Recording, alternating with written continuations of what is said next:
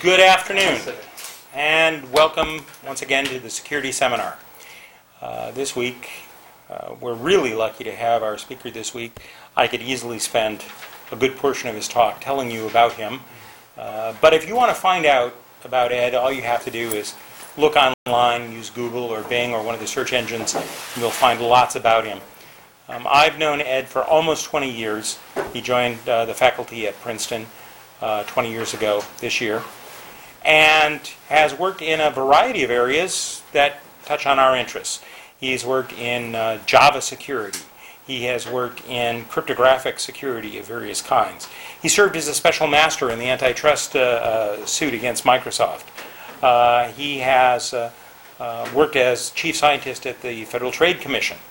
He's a fellow of the ACM. He's vice chair of ACM's Public Policy Council. Lots of other stuff in there, as well as running an institute at Princeton.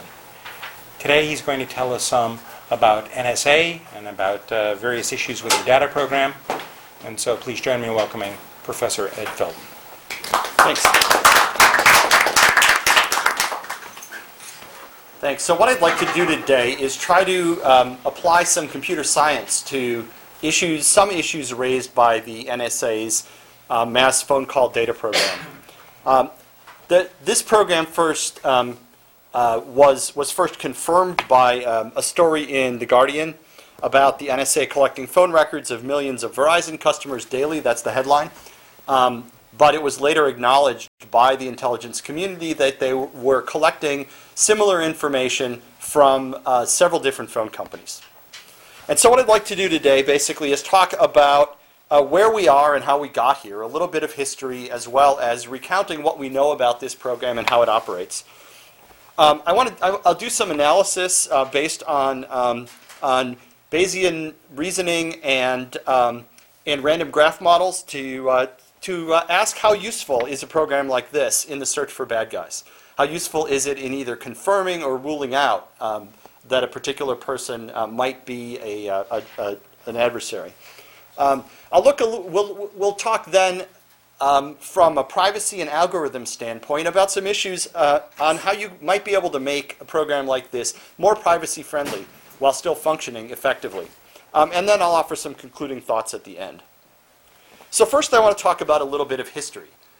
There's of course a long history of surveillance of domestic surveillance in the U.S. But one of the most notable examples, and one that I think sheds some light by comparison on the current one, is recounted here. This is from the so-called Rockefeller Commission report. This dates to 1975. And this was a special committee that was appointed by the president and chaired by then Vice President Nelson Rockefeller to examine the domestic intelligence activities of the CIA in the 1950s through the 1970s. And so this talks about a CIA program that started in the 50s and went up until around 1970 that involved surveillance of postal mail, primarily at the main post office in New York City.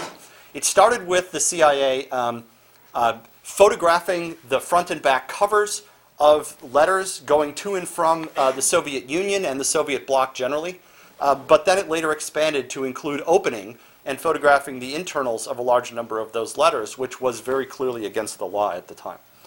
So this is an interesting bit of historical framework, and one of the things I love about this report is that it's written in such a sort of just the facts, deadpan manner. For example, it includes this sentence in discussing this program.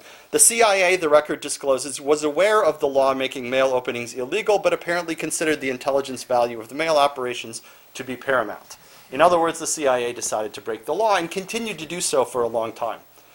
So if we compare that program against where we are now, we see, I think, two important differences. One is that the collection of information that's possible now because of the electronic means of collection allows collection to be much more extensive than it was then. We're talking about, in the mail program, we're talking about perhaps a few thousand letters a week. With phone calls, we're talking about a much larger number. But on the other side of the scale, comparing what we saw then to what we see now, in the current setting, we see a much stronger attitude of legal compliance and attempts within the intelligence community to follow rules and guidelines and to think through what the law allows, compared to this attitude that, well, the law says we definitely can't do this, but, intelligence, which I don't think is where we are right now.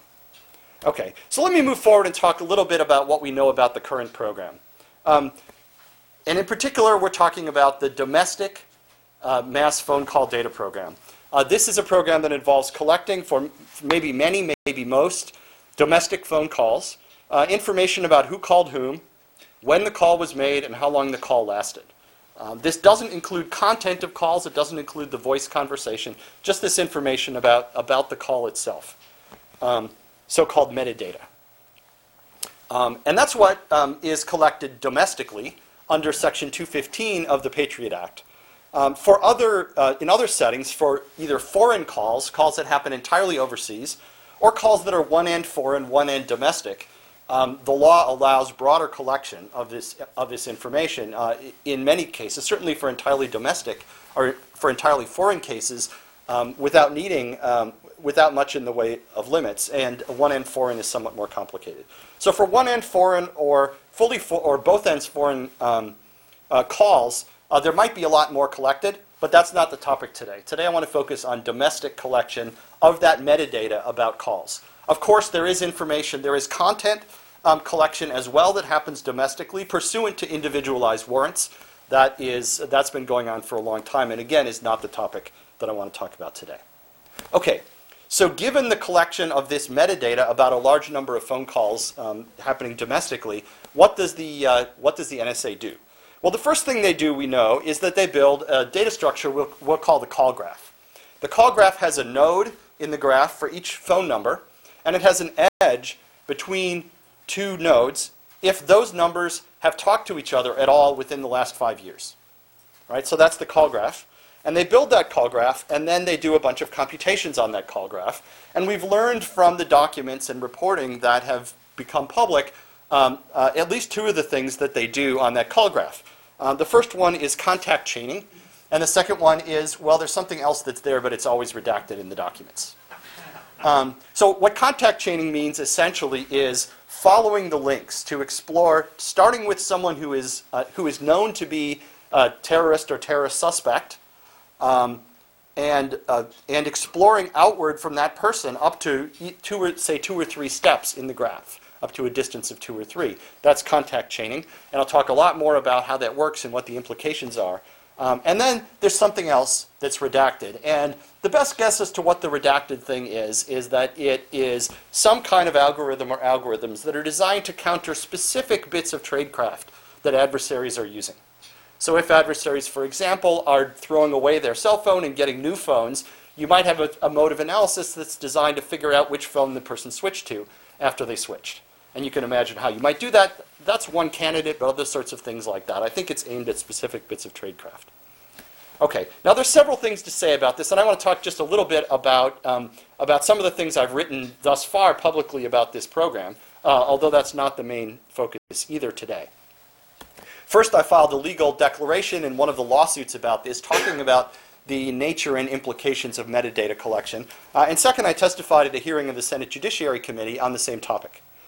So I want to talk first about this issue and about what it is, what are the privacy implications of metadata to help provide some context on what's at stake on the privacy side of the scale in talking about this privacy versus security trade-offs that exist within a program like this. Now, one sometimes hears the argument that basically that it says it's only metadata. It's not a big deal to know who calls whom. And it's not really very revealing. But I think if you look closely and think carefully about what is in these records and what might be revealed about individuals through their phone metadata, you can find that, in fact, that there's a lot of potentially very sensitive information about it. For one thing, there are potentially sensitive individual calls. If someone calls the suicide hotline at 1 a.m. and talks for 45 minutes, it's a pretty good guess what they're talking about. If someone calls a series of, let's say, if I call a couple of cardiologists followed by a couple of oncologists, a couple of cancer specialists, well, you might infer something about my health. There are lots of examples of particular numbers that someone might call Someone, let's say, who works for a government agency calls the fraud, waste, and abuse line, or other sorts of examples like this. Yes? While we're here on the metadata, thank you for introducing. So, you're talking about two types of metadata. You're talking about. Can you turn on your microphone, please? I think I've turned it. Okay, great. I can't tell, but... all right. You're types talking of about metadata. two types of metadata. You're saying about the metadata that comes from the billing information or something that we can publicly get about who owns the phone. Or there is another metadata which is technical metadata or the signalization. So to which one do you refer, or both? Well, so what we... Because Yes, so... because metadata in Yes. metadata in telecommunications world can mean anything except traffic channel. Yes, And right. anything except traffic channel is anything. So there's two answers to this. One answer is, what do the court orders from the Foreign Intelligence Surveillance Court that authorize this collection, what do they allow? And the answer is that they're pretty broad, that they do not cover cell phone location data, but they do cover things besides just the who called whom, when, and for how long. They include associating calls with the IMEI and the IMSI, which are identifiers for either the phone or the SIM card. They include certain kind of routing information, trunk identifiers, and so on. So that's a broader set of metadata. That's what's authorized under the court order. But what the NSA is actually getting, we believe, is narrower. And I'm going to assume, based on the reporting that we've had, based on statements made sometimes under oath by government officials about what they are getting, I'm going to assume that what they're getting is just the things I detailed on the earlier slide. That is in the domestic setting under the Section 215 authority. In a foreign setting, in a one-end foreign setting, there's no doubt that there's probably more information being collected. But I'm going to make that assumption here. Because even that turns out to be fairly sensitive. That's a lot. I think Potentially a lot, right. So- that's the crucial thing about. Individual, right. So individual sensitive calls, there's patterns of calls. Sometimes patterns of calls can be really revealing. You can certainly, and you can tell various stories in which people receive a call, and then people receive a call from, let's say, a hospital in a faraway place. I receive a call, let's say, from a hospital in the town that my parents live in, and then I start calling airlines, and then I start calling rental car companies and hotels in that town. You can figure out what probably happened. So there's lots of examples of patterns of calls, even where one call might not be sensitive. They combine to tell a story. And then finally, the third piece of this goes beyond information about an individual and looks at kind of big data type of analysis. This is a type of analysis that uses information across the population to build predictive models and then try to make inferences about people from those predictive models. And researchers have found that you can predict things like relationship status, job status, whether someone has children, et cetera, from even their general level of happiness with life based on information in their metadata. It's not that surprising anymore that a big data set that has to do with people's behavior, if analyzed in a sophisticated way, might turn out to be pretty revealing. So there's a lot that metadata might reveal, and therefore there's actually something significant from a privacy standpoint on that side of the scale. So there have been discussions after all this came to light about reform. Probably the biggest study of reform came from the President's Review Group on Intelligence and Communication Technologies. In mid-December, they issued a very long report and very substantive report that talked about all kinds of things, but including this program. And I want to focus on two things that were in that report. One says, our review suggests that the information contributed to terrorist investigations by the use of telephony metadata was not essential to preventing attacks and could readily have been obtained in a timely manner using conventional court orders. That's one of the questions I want to look at in the analysis. To what extent can we evaluate this question of what is the efficacy of this kind of analysis? And I want to look then also at their recommendation 5, the fifth recommendation. We recommend that legislation should be enacted that terminates the storage of bulk telephony metadata by the government and transitions as soon as reasonably possible to a system in which such metadata is held instead, either by private providers, that is the phone companies, or by a private third party, that is some sort of data custodian that would hold the data. And I want to look also at how that recommendation might be put into practice and how feasible different architectures might be. So both of these suggestions were echoed by the president when he gave his speech on January 17th about these issues, which was in response to that panel report. So let's look first at the question of how useful is contact chaining. And so I want to set up a scenario here which will sort of stand in for the sorts of analysis that we might do with contact chaining. So here's the scenario. Imagine that an analyst has evidence that suggests that some person, who we'll call Bob, might be a terrorist. We don't know whether Bob's a terrorist or not, but there's some indication, some evidence that suggests that puts suspicion on Bob. The analyst is then going to use the call graph, and the analyst is going to determine whether Bob is in the near neighborhood in the call graph of somebody who I'll call known bad guy. And there are different definitions of near neighborhood. I'll talk about what some of the options are there. Now, if Bob is in the near neighborhood of known bad guy, then this is evidence, perhaps weak evidence, but some evidence that Bob might be a terrorist. And if Bob is not in the near neighborhood of known bad guy, this is, again, perhaps weak evidence, but evidence that Bob might not be a terrorist. And so in order to evaluate this, we need to think about the structure of these graphs, and we also need to do some very simple Bayesian reasoning. And to do the Bayesian reasoning, I'll use a chart like this. So this depicts 4 possible states of the world. First, on the top, there are worlds in which Bob is a terrorist and in which Bob is not a terrorist. And then on the left, we have the world, the event that Bob is in the near neighborhood of known bad guy, and the event that he's not. And so we'll talk about what are the probabilities that were in these 4 boxes, and then we can use this to calculate some conditional probabilities, which allows us to figure out what an analyst could infer. Okay, so let's make some assumptions about these things. Let's say the probability that Bob is a terrorist, the prior probability, that is the probability based on all the evidence that's available to the analyst before they look at the call graph, we'll say that that's equal to t. We'll call that t. Now we'll say if Bob is a terrorist, there's some probability, which we'll call alpha, that he's in the near neighborhood of known bad guy. And that's going to be higher because he's a terrorist, because he might have engaged directly or indirectly in some kind of communication or coordination with known bad guy. Presumably, the bad guys are trying to avoid creating these links, but they might do it by mistake through a failure of tradecraft. 5 years is a long time to avoid calling people that you're working with, especially indirectly. The third parameter here is the probability that Bob just happens to be in the neighborhood of known bad guy, even if he's not a terrorist. And this essentially, we'll say, is equal to the probability that 2 random people happen to be in each other's neighborhood. And we'll call this Pn, the probability of being in the neighborhood, the probability that you're in the neighborhood of some randomly chosen person. Okay? So with these assumptions, we can then fill in this table symbolically. And this all kind of makes sense, right? The probability we're in the left column is t. And then you multiply that by alpha. That's the probability that Bob is in the neighborhood if he is a terrorist. On the top, and 1 minus alpha on the bottom. Similarly, on the right, if Bob's not a terrorist, which happens with probability 1 minus t, then he's in the top box with probability Pn, and in the bottom box with probability 1 minus Pn. All right, so let's fill in the parameters.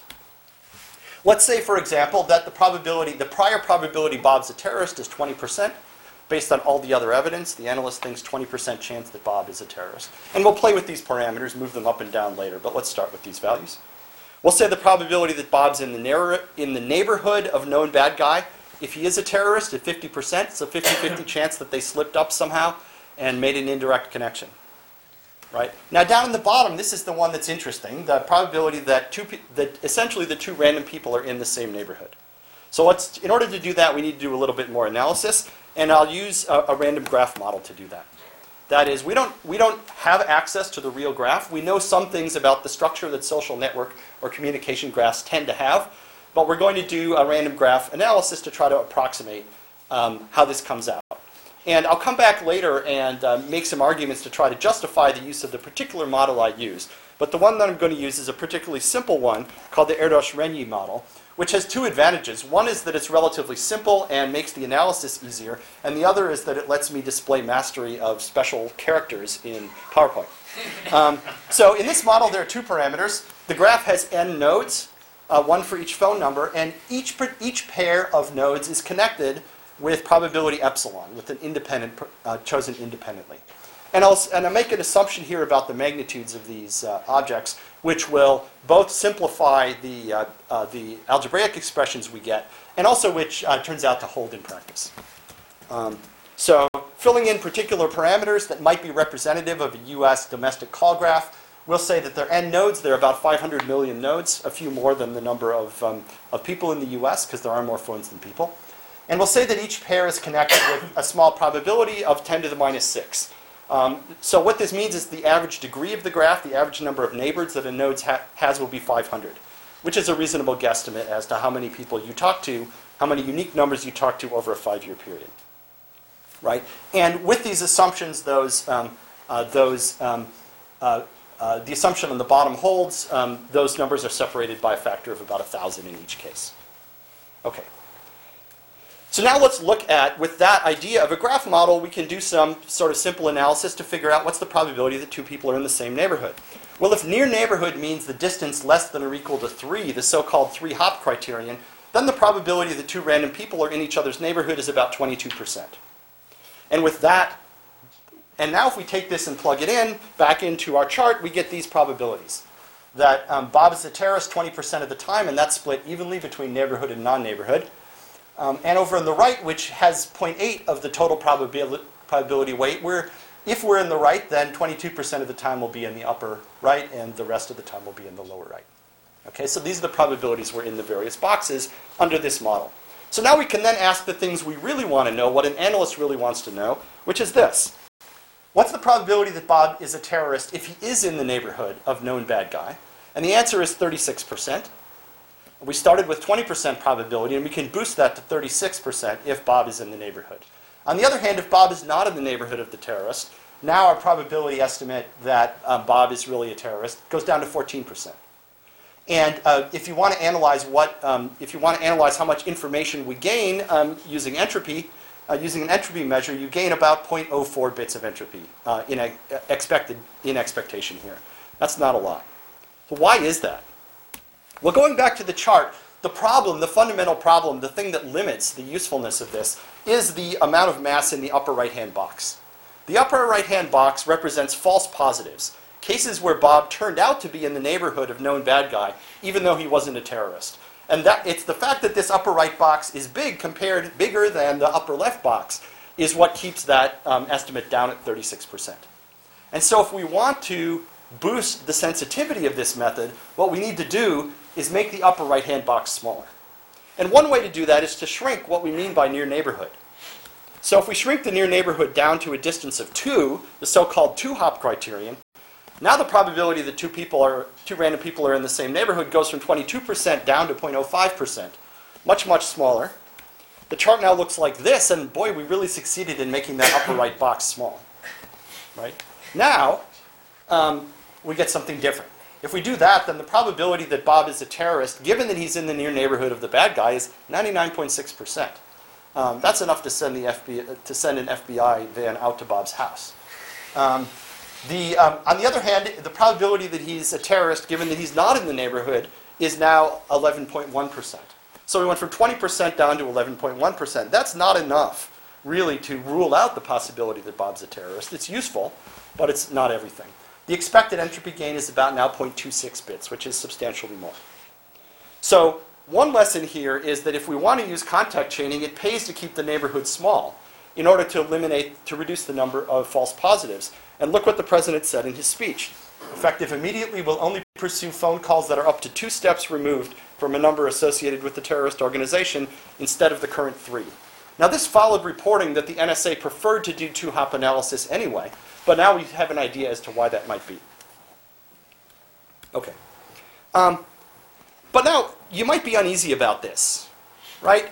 We did this contact chaining, and we found that Bob is in the near neighborhood of known bad guy, and therefore there's a 99.6% chance that Bob is a terrorist. That seems like we're perhaps jumping to conclusions. But it's important to recognize that we don't get to that conclusion just because Bob is in the near neighborhood. We get there because Bob is in the near neighborhood and there's a 20% prior that Bob was a terrorist. If we don't have some suspicion of Bob to start with, if, let's say, we set the prior probability that he's a terrorist to 1 in a million, which is more like what we would think for, let's say, a typical member of the population, then the numbers look like this. Boy, that left-hand column is really small. And the probability that Bob is a terrorist if he's in the neighborhood is 0.1%. whereas probability if he's not is essentially negligible. So what this means is if we don't start with some suspicion of Bob, we can't really boost up into that high confidence that he is probably a bad guy. So we need to remember the role of the prior and the other information in getting us to a conclusion. And oh, by the way, the entropy gain we get here, starting with the 1 in a million chance that Bob is a terrorist, is minimal to say the least. Okay. So the conclusions so far that we can get from this are really two.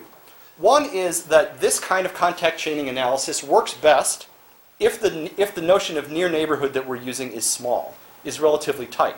It needs to be big enough that Bob and known bad guy have a substantial chance of stumbling into proximity to each other through bad tradecraft or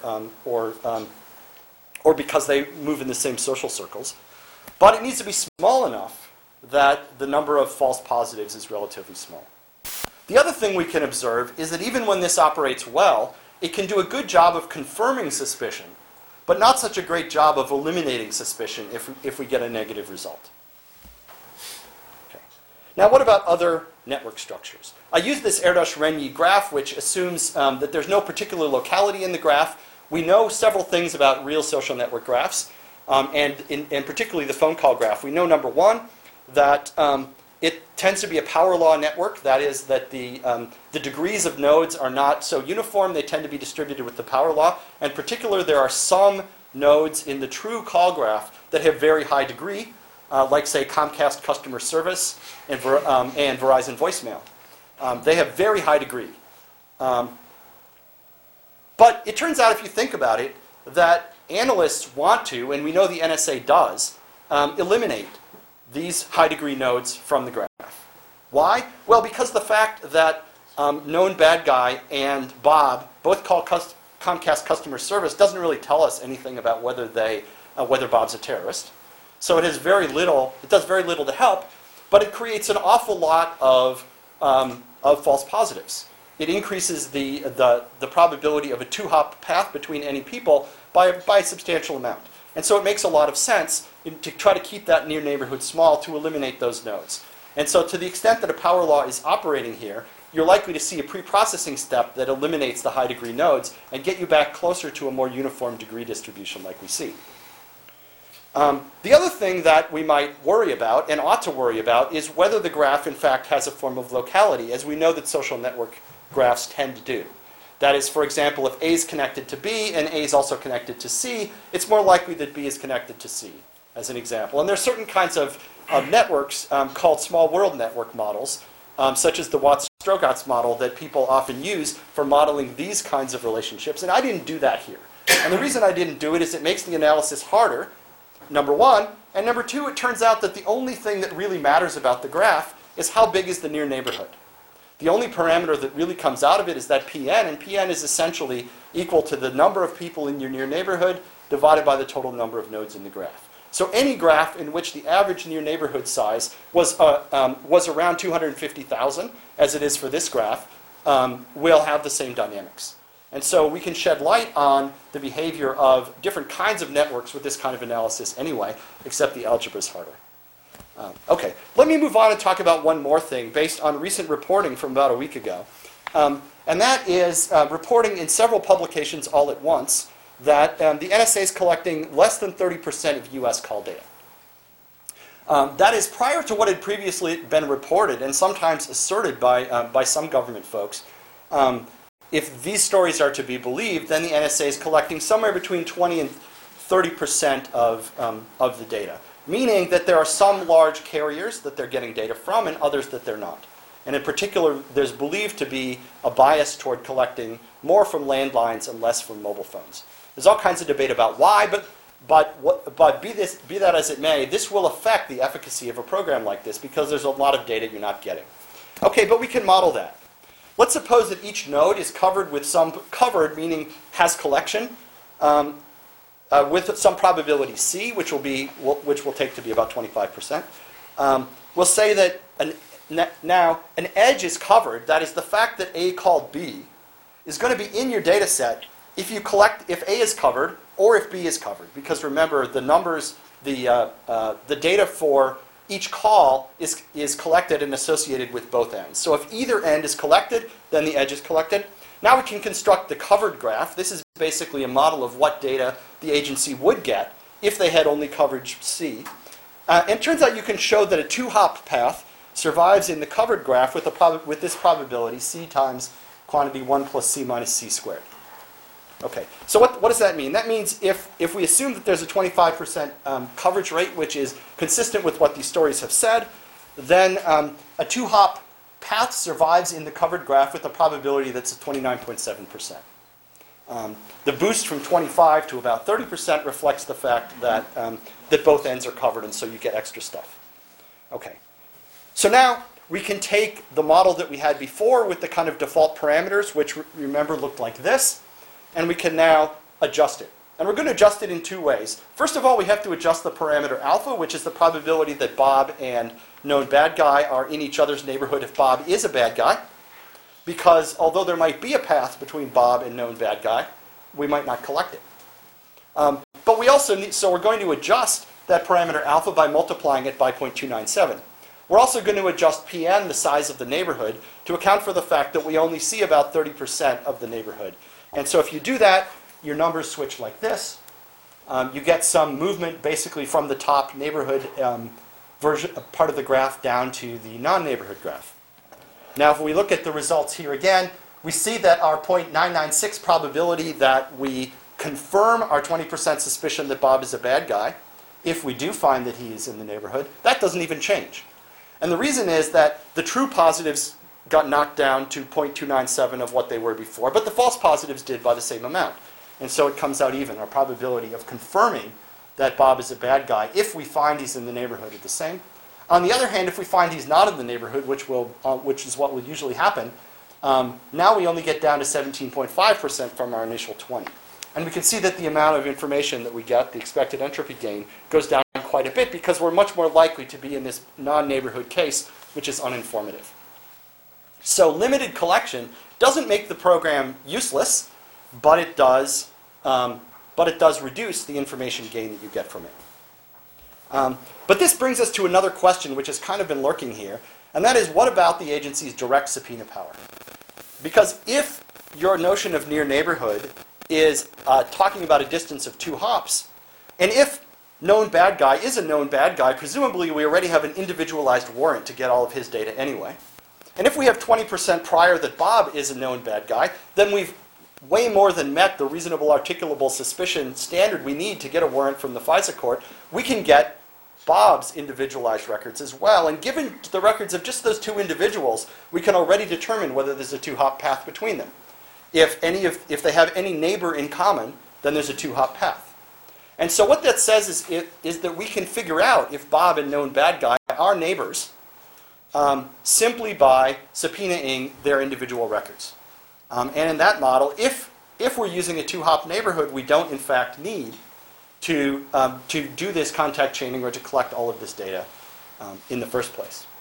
And that's interesting. But there is one exception to that. And the exception to that is the case where our prior knowledge about Bob is not quite enough to meet the reasonable articulable suspicion standard.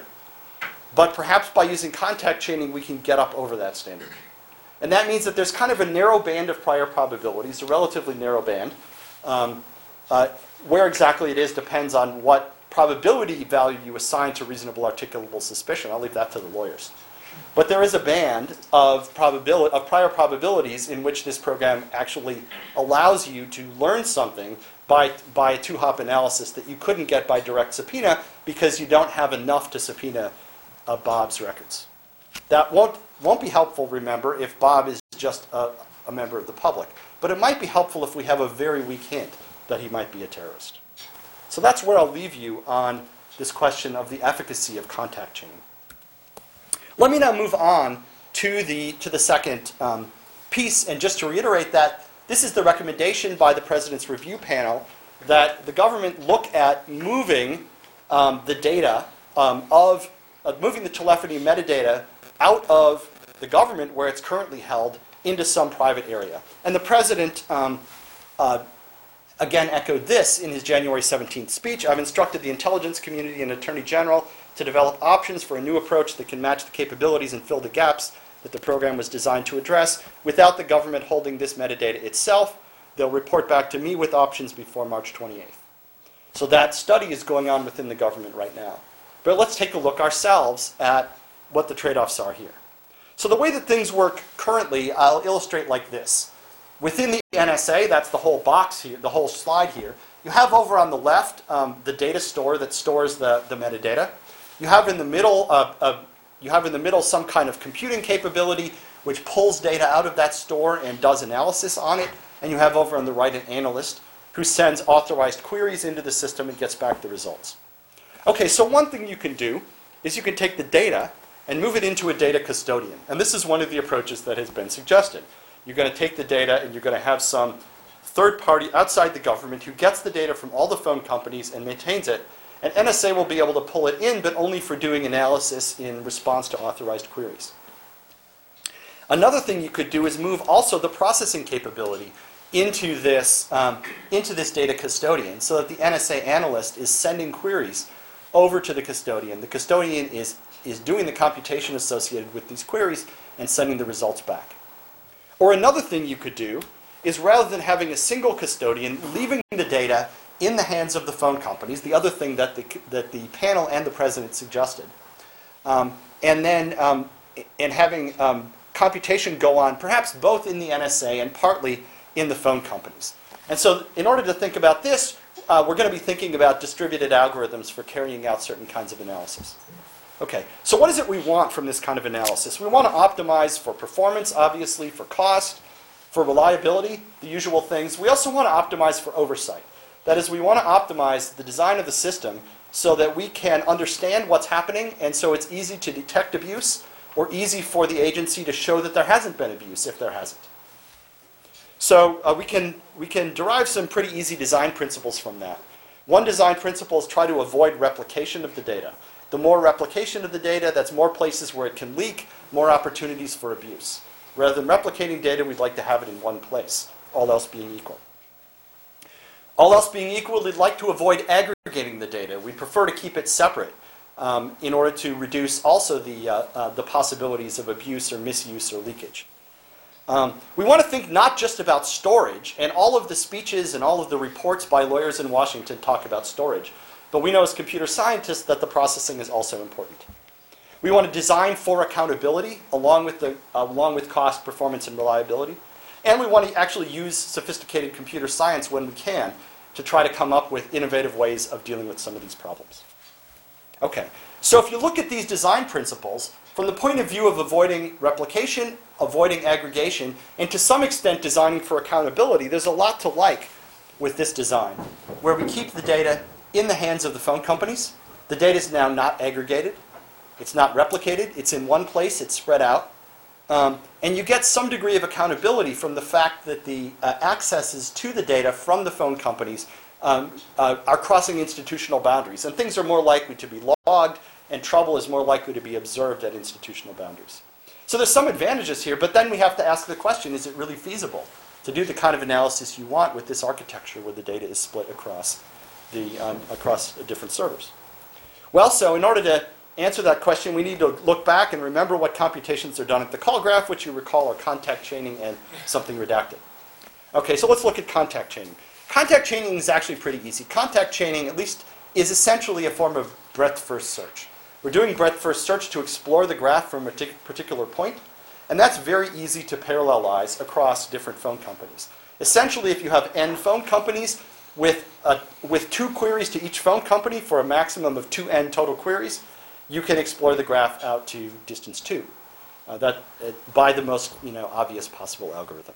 So we know that contact chaining is practical in this setting. But of course, the more difficult one is this one.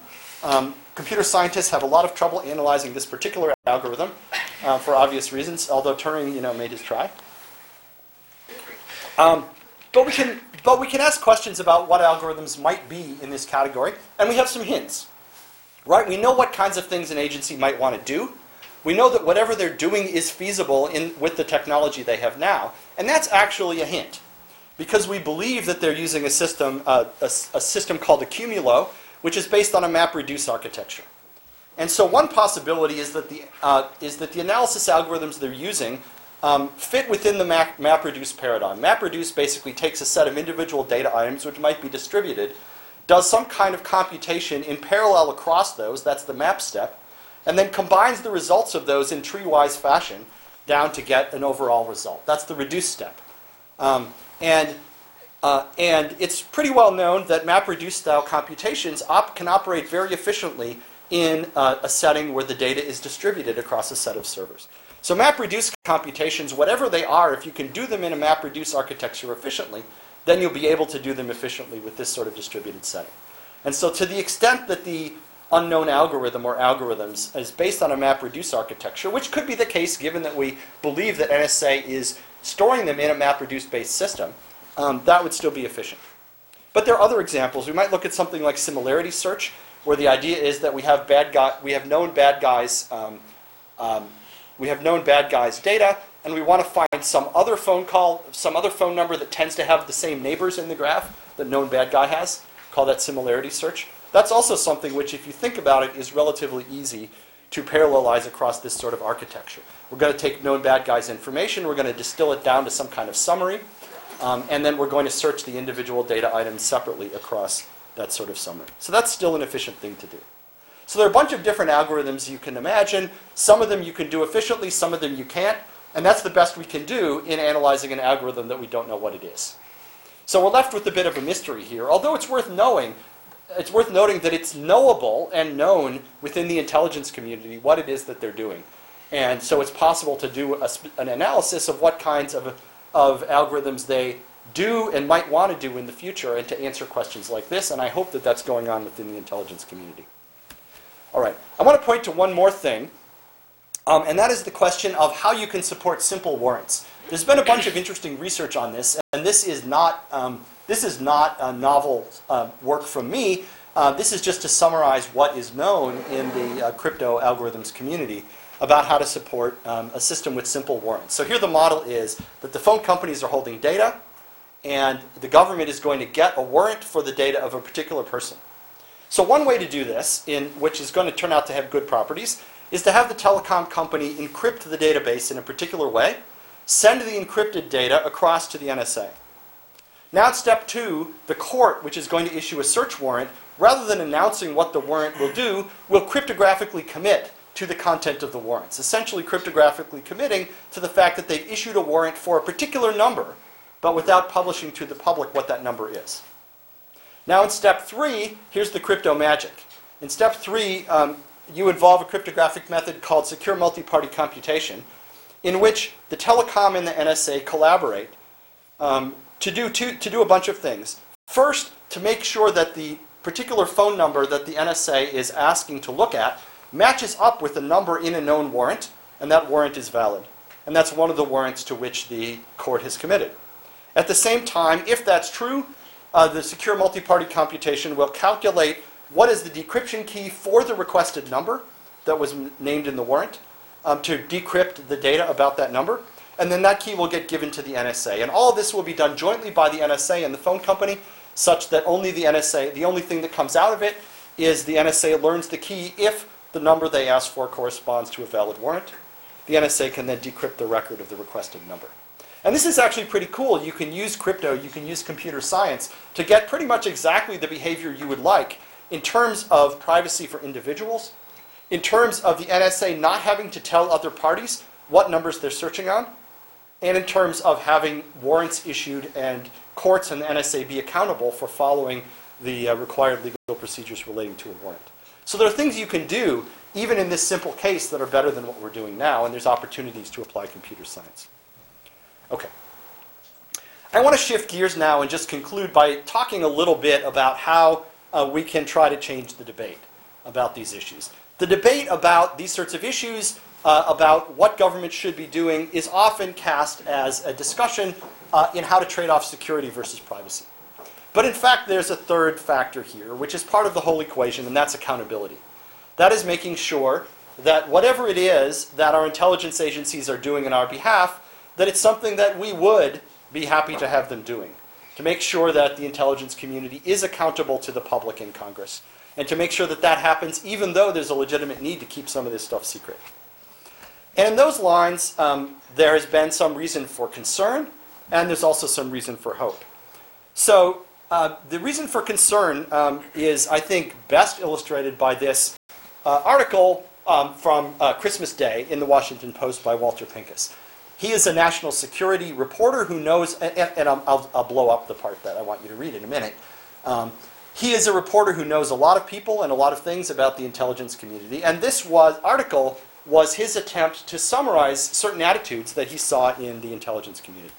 And he starts out by asking this: should the U.S. engage in secret, covert, or clandestine activity if the American public cannot be convinced of the necessity and wisdom of such activities? Should they be leaked or disclosed? To intelligence professionals, by which he means, I think, many intelligence professionals, not all, that's a bizarre question.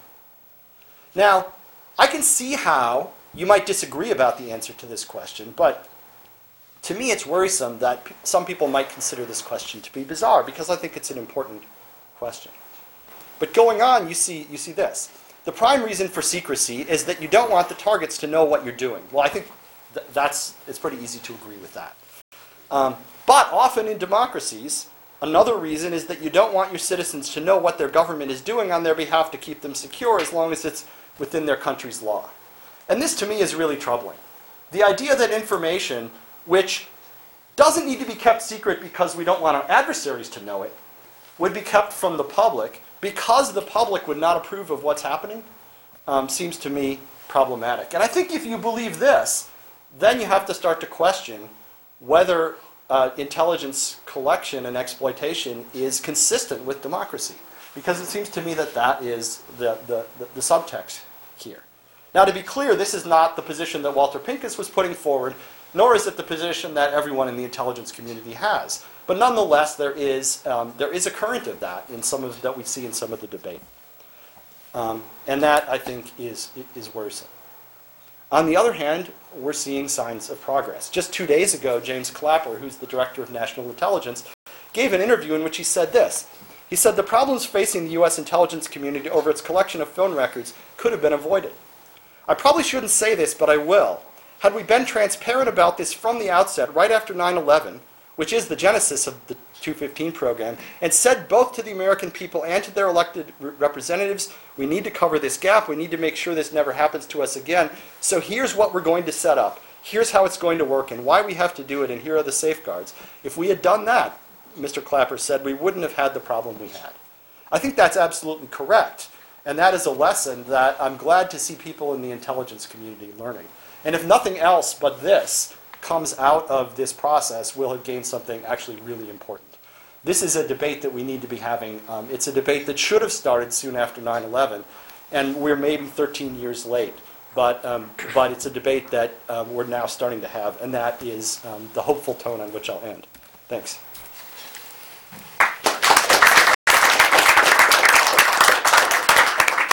Okay, we have a little bit of time for questions with the cameras running, and then I'm happy to stay afterward for others. Anyone? Yes, sir. Microphone on, please. Sorry. Oh, if it is, it's on. It probably is. Just out of curiosity, do you think that text messages are taken into account in this kind of like data collection, and to what extent in that case?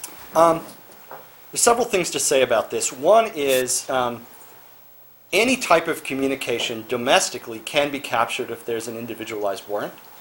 And there are individualized warrants for probably some hundreds of people, I would guess, something like that, related to intelligence. Internationally, a lot of stuff gets captured. Is there a program like this phone call record data program for text messages? We don't know of one that's currently going on. And that's, I think, all I can say about that. Internationally and foreign, it's very likely that there's a lot of collection going on. Another thing to note is with respect to text messages, there's also a distinction between metadata and content.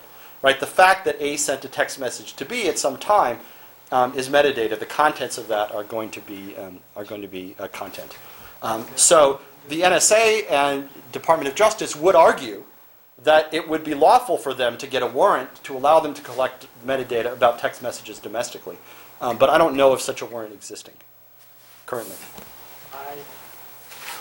I think that technically the text of the message, it's still metadata, but that's a technical thing. Another thing, I have a question. What about the inbound roamers in United States? I'm sorry, could you say that again? Inbound roamers. I have a SIM card from T-Mobile Right. Deutschland, and I'm inbound roamer here. Yeah, yeah. Well, so Is that applicable to? this gets a little complicated. Yeah. So the first part, Thank you. as to what is metadata and what isn't, lawyers have their own definition of metadata, which is different from what computer scientists have. And when lawyers say metadata, they mean information about timing and routing and addressing of the message as distinct from content. And they look at individual, there's various precedents and policies that look at individual cases. Questions of like, if you're browsing the web, is the URL content or metadata? And that they do that on a case-by-case basis. It's not the definition computer scientists would use. Inbound roamers, whether, the answer is a bit complicated. Generally speaking, there are two classifications that matter here. I don't want to give you a detailed legal opinion because I'm not qualified and I don't know. But there are two classifications that matters. One is the collection done domestically or internationally? In your example, it's domestic. And the other one, Inbound roamer traffic has to pass through local exchanges to get. it does, yes. Well, so the question is whether the government would be authorized to collect it without a warrant, right? And so the first question to ask is it domestic or foreign? The second question to ask is it a communication of a U.S. person? So whether you get this category of U.S. person, that is, are you a citizen or permanent resident? If you are, then you're a U.S. person, and you get higher protection. So it will depend on the circumstances. It will depend on where the collection happened. If you call an overseas number, that's at least a one-end foreign call, maybe a both ends foreign call, depending on your exact status. And this gets complicated, is the short answer. And there are lengthy documents, training documents for NSA analysts, and I'm glad, it can't be that fun to have to operate under these training documents that lay out all these criteria for what you can and can't capture and keep and so on. But that's the way the law operates.